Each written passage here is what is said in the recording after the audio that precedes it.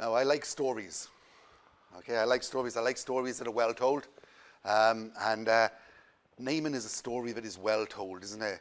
It's such a short story in many ways. You look through God's word, and Naaman only takes up a few verses. You know, it's not much more than a page, is it, in the Bible? But it is incredibly well told and so full of so much information. We read in verse 1, Naaman, commander of the army of the kings of Syria, was a great man with his master and in high favor, because by him the Lord had given victory to Syria. He was a mighty man of valor, but he was a leper. And it sort of sums the man up, doesn't it? In so many ways. You've heard the phrase, this person is going places. Yeah, young up and goer, and he's going places, and he's going to be rich and famous soon. Well, Naaman had already got there. He's already passed that phase in his life. He has already got there. He's not going places, he's arrived. He is a great man with his master. His master liked him. His master trusted him. He trusted him implicitly because he leaned on him. He leaned on him literally when he went into the temple of his God. He would go in with Naaman, no other soldiers around him. You could tell how much he trusted this man. And he would lean on his arm as he bowed and as he worshipped his God. His master liked him also because he brought great victories for Syria. And so other people liked him. His soldiers who were under his command, they liked him because he was victorious. Even the little maid liked him, didn't she? Because she's willing to tell her mistress that he should go to be cured of his leprosy. So this is a man who's going places, who's liked by not just his master, but by everyone. A great man of valor, but he had a problem. He was a leper. His days were numbered. Okay, he's a leper, his days were numbered. Reading the passage, you'd feel as if Naaman would give everything that he had. He'd give it all away to be cured of his leprosy. And we read later on of the amount of money that he took to be cured, to try to buy his cure for himself. Now, I love the Old Testament narratives, so today I just want to work through the passage and pick out a few little points about the passage to think about. And I got 7 points. Okay? So I got 7 points, and I've got half an hour. Well, just under half an hour now because I've already started. So 7 points, okay? And we'll go through them quickly. The first thing I want you to see about Naaman is that he is an enemy of Israel and an enemy of God. Okay? He's an enemy. Make no mistake about it. We read in verse 2. Now the Syrians, on one of their raids, had carried off a little girl from the land of Israel, and she worked in the service of Naaman's wife. The Syrian army had attacked Israel and taken people away captive. They'd undoubtedly killed lots of the older people and taken the younger ones away as slaves to work in their houses. And one little girl ended up working for Naaman's wife. And you could be forgiven for thinking, good, serves Naaman right, doesn't it? He's gone into Israel, he's killed people. This little girl, she's not going to go back to Israel. Okay, not in these days. She's not going to go back. If she does go back, her parents are not going to be there. She's never going to see them again. And here she is, stuck as a slave in Naaman's house. And you could think, good, God is paying back Naaman for what he's done. Yeah, you could think that, couldn't you? You could think God is after this man. He's going to pay him back for what he's done. We'd think that about Putin at the moment, wouldn't we? If Putin suddenly died, we'd say, good, God's paid him back for what he's done, for being such an evil man. And we'd think that. But the thing is, justice is not being played out here in this passage at all. You might think it would be perfectly just for God to take hold of this man and to kill him for what he has done. An eye for an eye and a tooth for a tooth. But justice isn't being played out here. What you find being played out here is mercy. That's what's being played out in this passage. Mercy is being played out. Throughout the Old Testament, God chooses people from outside the family of Israel to bring them into the family and to save them. God is saying, even in the Old Testament, salvation is for everyone. It's not just for the people of Israel. It is for everyone. It is even for my enemies. Salvation is for everyone. You see this in the book of Jonah, don't you? Painted very plain in the book of Jonah. You know the story of Jonah? God tells Jonah to go and preach in Nineveh. And Jonah thinks, I'm not going to Nineveh. I'll go somewhere else. And he gets on a boat and he tries to go across to the other side of the Mediterranean Sea. And God stops him. There's a storm and there's a great fish. And Jonah, in the belly of the fish, he repents. And then the fish turns around and spews him onto some dry land. And Jonah goes to Nineveh. And he preaches in Nineveh. And there's revival. And people are saved. Much to Jonah's displeasure, I may add. People are saved. And Jonah doesn't like it. But God's enemies are saved. Now later on they're going to come. And they're going to kill many people in Israel. And Jonah knows this. He knows the prophecy. And he doesn't want these people saved. But God does. He saves his enemies. And this is what's happening with Naaman. God is going to come. He's going to pursue this man. And he's going to save him. He's going to draw him to himself. And God uses difficult circumstances to call this man to himself. If Naaman didn't have leprosy, then the little girl wouldn't be able to tell him that he needs to go and see the prophet who is in Israel, who is in Samaria. If Naaman hadn't gone to Israel and taken this little girl in the first place, she wouldn't be there to tell him. So difficult circumstances for the little girl, difficult circumstances for Naaman as well. But these circumstances are going to be used by God to bring this man to himself. The Bible describes us as being enemies of God. Romans 5 verse 10. For if while we were enemies, we were reconciled to God by the death of his Son, much more, now that we are reconciled, shall we be saved by his life. The writer is saying that once we were enemies, but we were reconciled to himself through the cross of Christ. The same thing is going to happen to Naaman in this passage. He's going to be reconciled to God. Second thing I want you to see is that Naaman had a problem. He has leprosy. Now, this story is taking place around about 850 years BC. 850 years BC, there's no remedy for leprosy. It's terminal. It is terminal. The Bible refers to a number of skin diseases as leprosy. It uses the same word for a number of different skin diseases. They're contagious and they're dangerous. And the people that contracted leprosy were taken out of their homes, taken out of the cities that they lived in, and they lived outside the camp. They lived outside the cities, sometimes in little colonies where other people had leprosy, sometimes out by themselves. I suppose if you were a king and you were very rich, you could closet yourself in a room within your palace and stay there, but you were still segregated from other people. Naaman is doomed, and he knows it. Now, Naaman knows he has a problem. It is obvious every time he takes a bath or every time he changes his clothes. Naaman's condition is obvious because all the people in his household know of his problem. They can see it on him. You may be like Naaman. You might know that you have a problem with sin, in which case you're like Naaman. Or you may be completely different from Naaman and don't realize you have a problem at all. You may think that you are fine. You may think there is absolutely nothing wrong with you at all, that you have not done anything at all that you need to be forgiven for or that you need to ask for forgiveness for. You may be like that. You may think that there is no one there to whom you need to ask for forgiveness in the first place. You might not believe in God.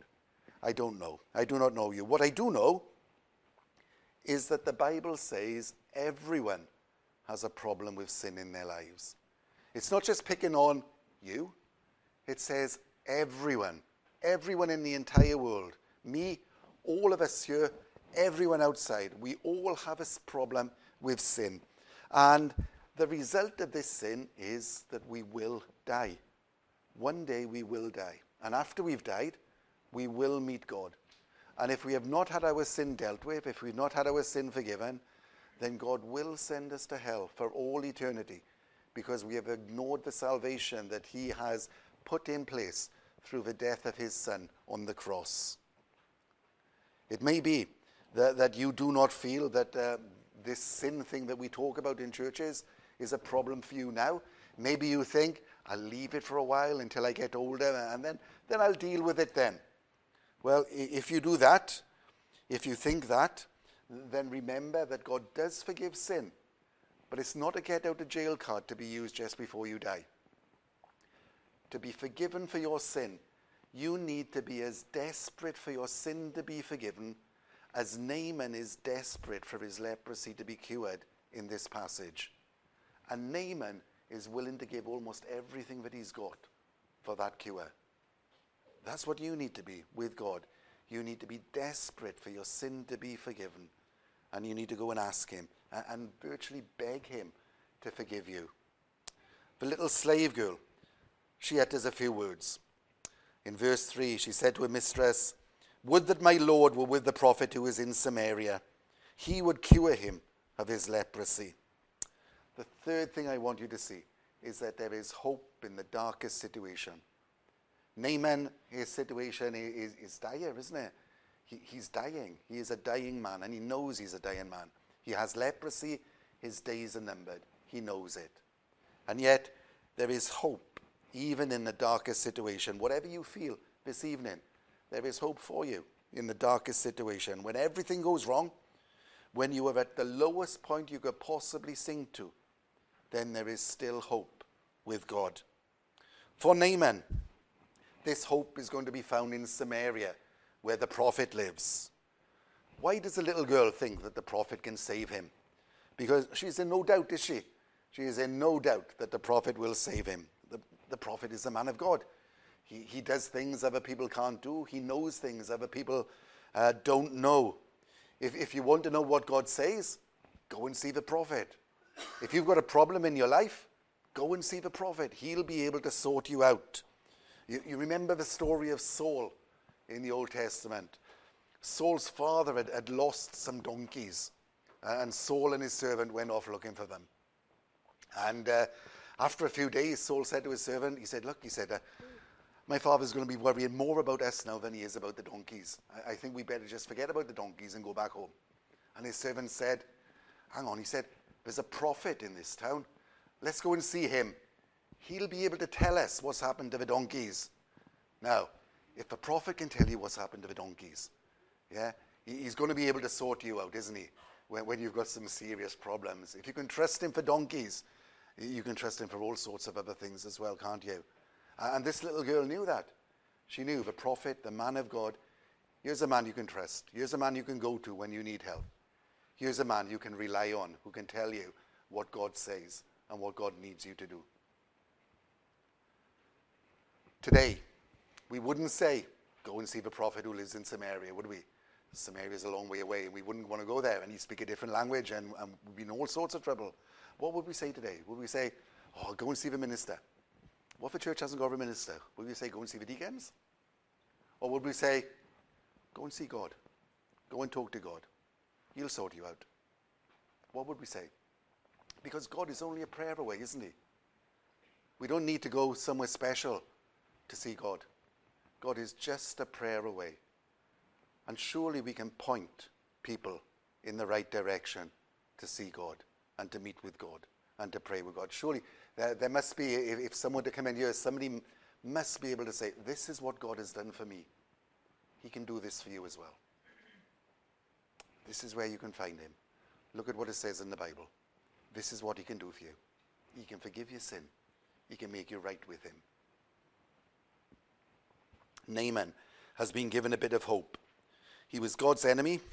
He had a problem, but the little girl has spoken and she's given Naaman some hope. She's pointed Naaman to the prophet who is in Israel. She's pointed him to God, basically, and she's left it with him. She's done as much as she can do.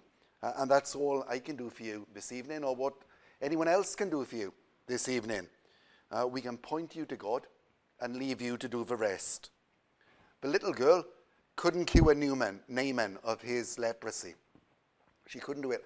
I can't cure you of your sin today. And I can't make you right with God. All I can do is point you in the direction and say, go and speak to God. Go and ask him for forgiveness and listen to what he has to say.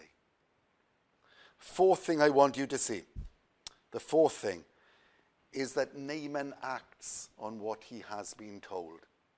He doesn't leave it and think to himself, that's good. When I get really desperate now, I can pop off to Samaria and I'll be able to find somebody there who can cure me of my leprosy. He doesn't do that. He acts on it straight away. If he had sat back in his chair and thought, well, that's good now. When I get really bad, I can go there and hopefully I can be cured, and he would still be a leper, wouldn't he? He has to go. He has to go to Israel. He has to act. He has to go and meet this prophet. Naaman hears what the little girl has said, so he goes to the king. He goes to his master, and he tells him what the king has said. What the girl has said. And the king says, go now, this is verse 5, go now, and I will send a letter to the king of Israel. So he went, taking with him 10 talents of silver, 6,000 shekels of gold, and 10 changes of clothing. How much is that in today's money? I heard a sermon not so long ago. He said it was somewhere between half a million and £750,000. Yeah, that's a lot of money to take with you, isn't it? You see how desperate this man is to be cured of his leprosy. I'm assuming this is his life savings. And he's taken his life savings with him to pay for his cure. Everything that he's got is nothing compared to being cured. The king of Israel also sent a letter. The king of Syria also sent a letter to the king of Israel. You know, there are some places in the Bible where you would love to be there, and even if you didn't understand the language, you'd just see the faces and see what they thought, wouldn't you? Yeah? And this is one of them. A little bit later on in the passage, we see another one where I would love to be. I would love to be in this courtroom now when the king of Israel opens this letter and reads it. Yeah? He brought the letter to the king of Israel, verse 6, which read, when this letter reaches you, know that I have sent to you Naaman my servant, that you may cure him of his leprosy. Can you imagine it? Can you imagine what the king of Israel must be going through right at this moment?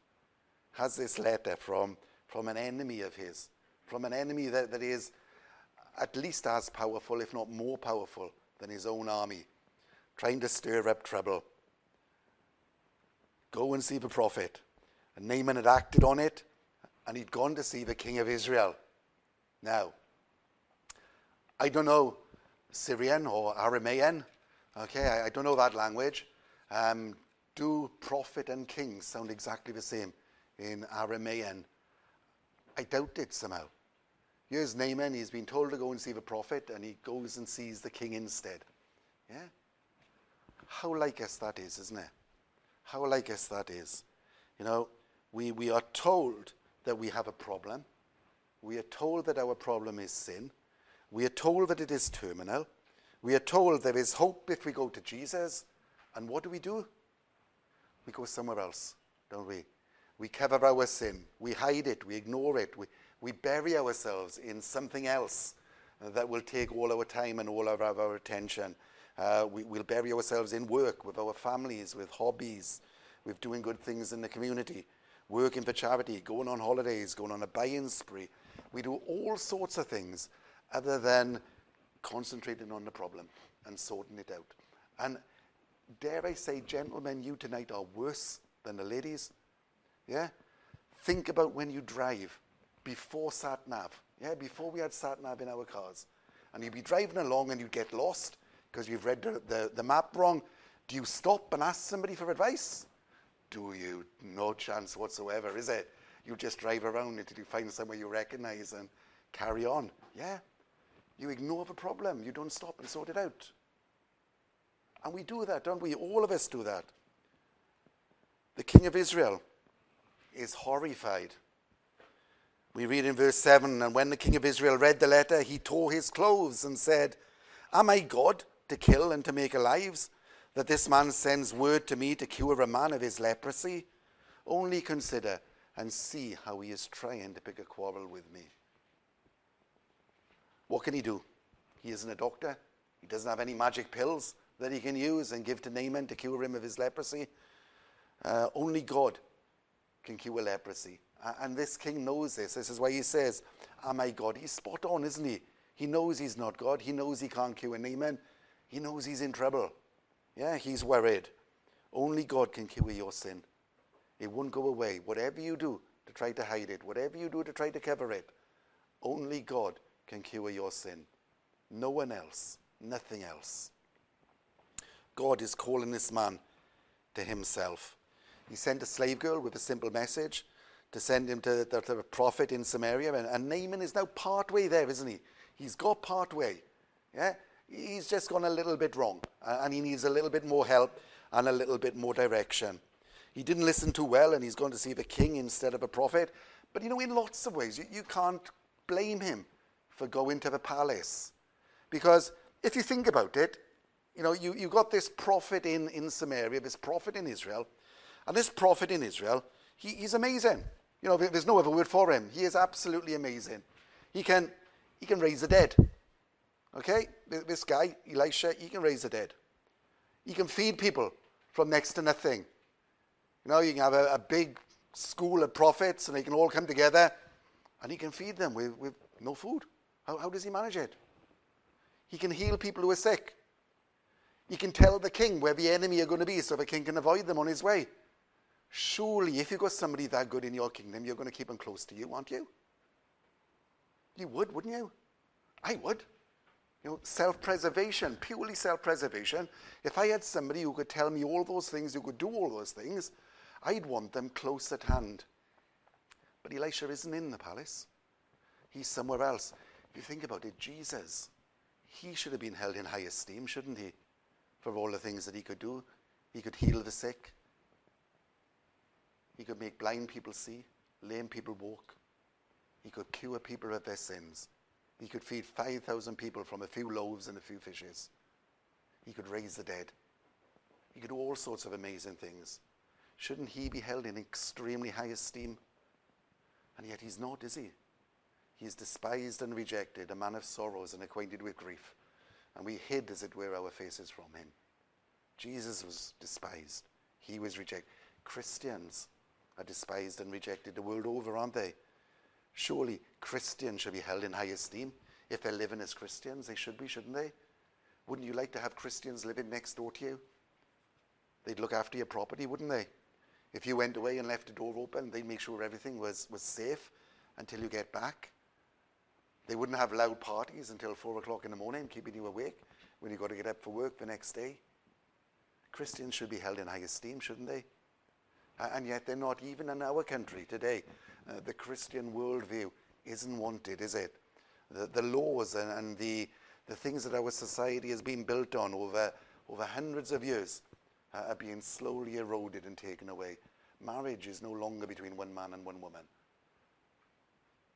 Our politicians can't define a woman any longer. Or if they can, they wouldn't tell you. Or they certainly wouldn't say on television anyway. Our politicians can't tell whether somebody is a man or a woman. I saw Question Time a few months back when they had a problem in Scotland. And one lady on the panel just stood there and said, so can you tell me, is this person a man or a woman? And nobody would answer her. Nobody would answer.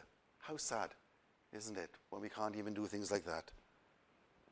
A Liberal candidate for an MP a few weeks ago was told that he couldn't become an MP because of his stance on marriage. He believed marriage was between one man and one woman, and a Christian conscience wasn't allowed if he wanted to be a Liberal MP.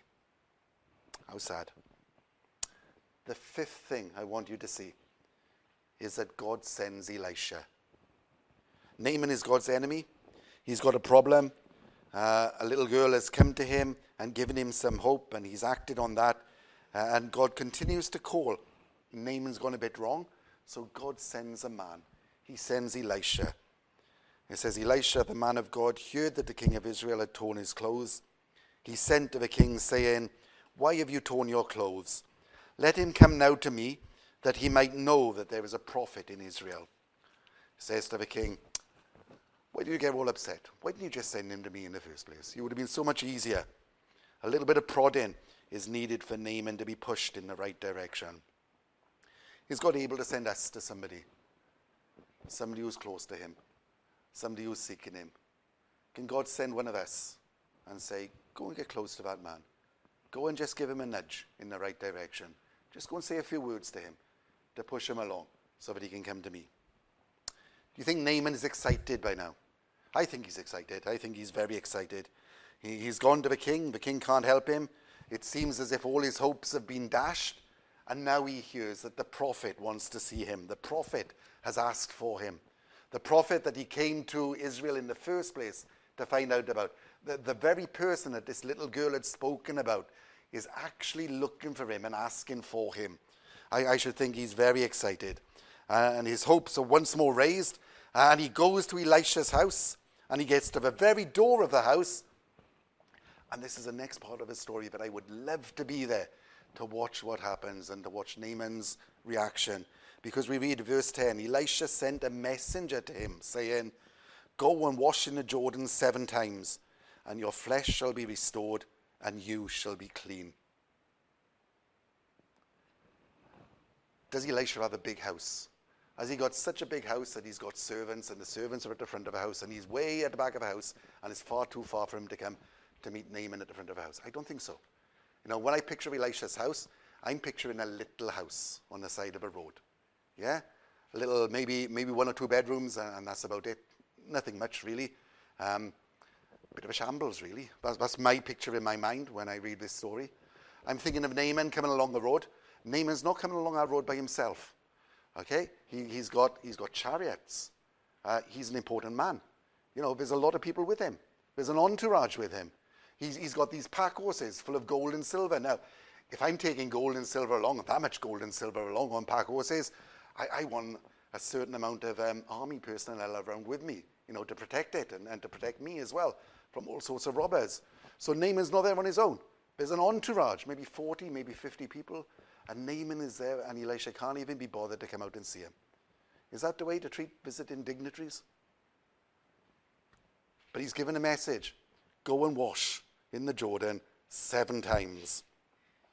The 6th thing to note, we get in near the end. The 6th thing to note, Naaman is given instructions on how to be cured of his leprosy, and it's not what he was expecting, and it is not to his liking. Okay, it's not what he was expecting, it's not to his liking. The Bible says you need to repent. It's blunt, isn't it? You need to repent. Mark 1:15, the time is fulfilled and the kingdom of God is at hand. Repent and believe in the gospel. Acts 2:38, Peter said to them, repent and be baptized, every one of you, in the name of Jesus Christ for the forgiveness of your sins, and you will receive the gift of the Holy Spirit. It isn't something people want to hear, and it isn't something people want to do. Sorry is hard to say, and it's harder to mean, isn't it? Harder to mean. Go and wash in the Jordan 7 times. Naaman goes away in a rage. He wanted Elisha to come out and to wave his hands around, you know, and put his hand on the leprosy and cure the leprosy by calling down some magic from heaven, and everybody can see it. A bit like Harry Potter sort of thing, isn't it? You know, there's this magic spell that just immediately cures him, and he'll be able to see the leprosy sort of withering away and his skin becoming normal again and fresh. And it's not that at all. Go and wash in the Jordan 7 times. And Naaman, he hates it. He hates it. Washing in the Jordan isn't going to cure anybody of leprosy, is it? Let's be fair about this now. If you've got a serious disease tonight, don't get on a plane and go to Israel and dip yourself in the Jordan. It wouldn't do you any good at all. Okay? It won't. What is going to do him good? Trusting and obeying God. That's what's going to do him good, isn't it? It's not the washing in the Jordan. It's the trusting and obeying God. Obeying God's instructions and trusting what God says will completely cure the man of his leprosy. The Jehovah's Witnesses believe that they'll be saved by their good works. I'm not trying to make fun of Jehovah's Witnesses, but can you imagine it? They go to heaven and they knock on the pearly gates, and Peter comes to the door and he says, I'm sorry, you needed one more door to knock on. How can you be sure that you have done enough good works? How can you ever be sure that you have done enough good works? If you are relying on good works to get to heaven, how can you ever be sure that you have done enough. Surely there is at least one more door you can knock on, one more person you can tell, one more good thing you can do. There's got to be, hasn't there? How will you know that you've done enough? The Muslims are similar. They believe they're going to get to heaven by their good works, by going on Hajj, going to Mecca. Many other faiths, you get to heaven by your good works, by doing something for yourself. God says, the Bible says, everything has been done for us. Everything. You don't have to do it yourself. Everything has been done for you. All you need to do is ask for the forgiveness of your sin and trust and obey, and everything else has been done. Don't let pride get in the way of receiving what God has already paid for. Naaman, in our passage, he's taken everything that he's got to pay for his leprosy to be cured. Yeah? We can't pay for our leprosy to be cured, for our sin to be cured. It's too great a price. But it has been paid for us. Christ paid it on the cross for us. Naaman is persuaded to go and wash. And here's the seventh thing, the last thing to note. He trusts and obeys. And his flesh was restored like the flesh of a little child, and he was clean. His flesh becomes like that of a little child. The healing is full and instant, and he is completely cured. He's not just partly cured, he is completely cured. When we ask for the forgiveness of our sin, we are completely forgiven. We will sin again and again and again and again. But when God sees us, he will see us through the Lord Jesus Christ with our sin completely forgiven and with us ready to go to heaven. So Naaman was God's enemy. He had a problem. The problem was leprosy. He was given hope by a slave girl. He acted on the hope. Elisha called him and gave him instructions on how to be made well, and he trusted and obeyed, and he was completely cured. We were, maybe we still are, God's enemies. We have a problem called sin, but there is hope. There is hope. It's written in God's word. It's written in the Bible.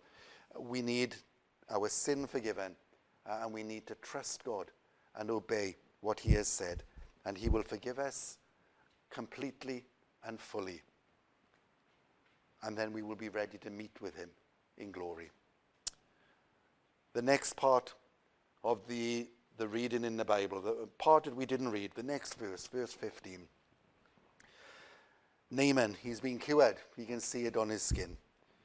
And it reads, Then he returned to the man of God, he and all his company. And he came and stood before him, and he said, Behold, I know that there is no God in all the earth but in Israel. There is still only one God in all the world. It's the God of the Bible. It's Israel's God. It's our God. God says, Isaiah 45 verse 5, I am the Lord. There is no other. Besides me, there is no God.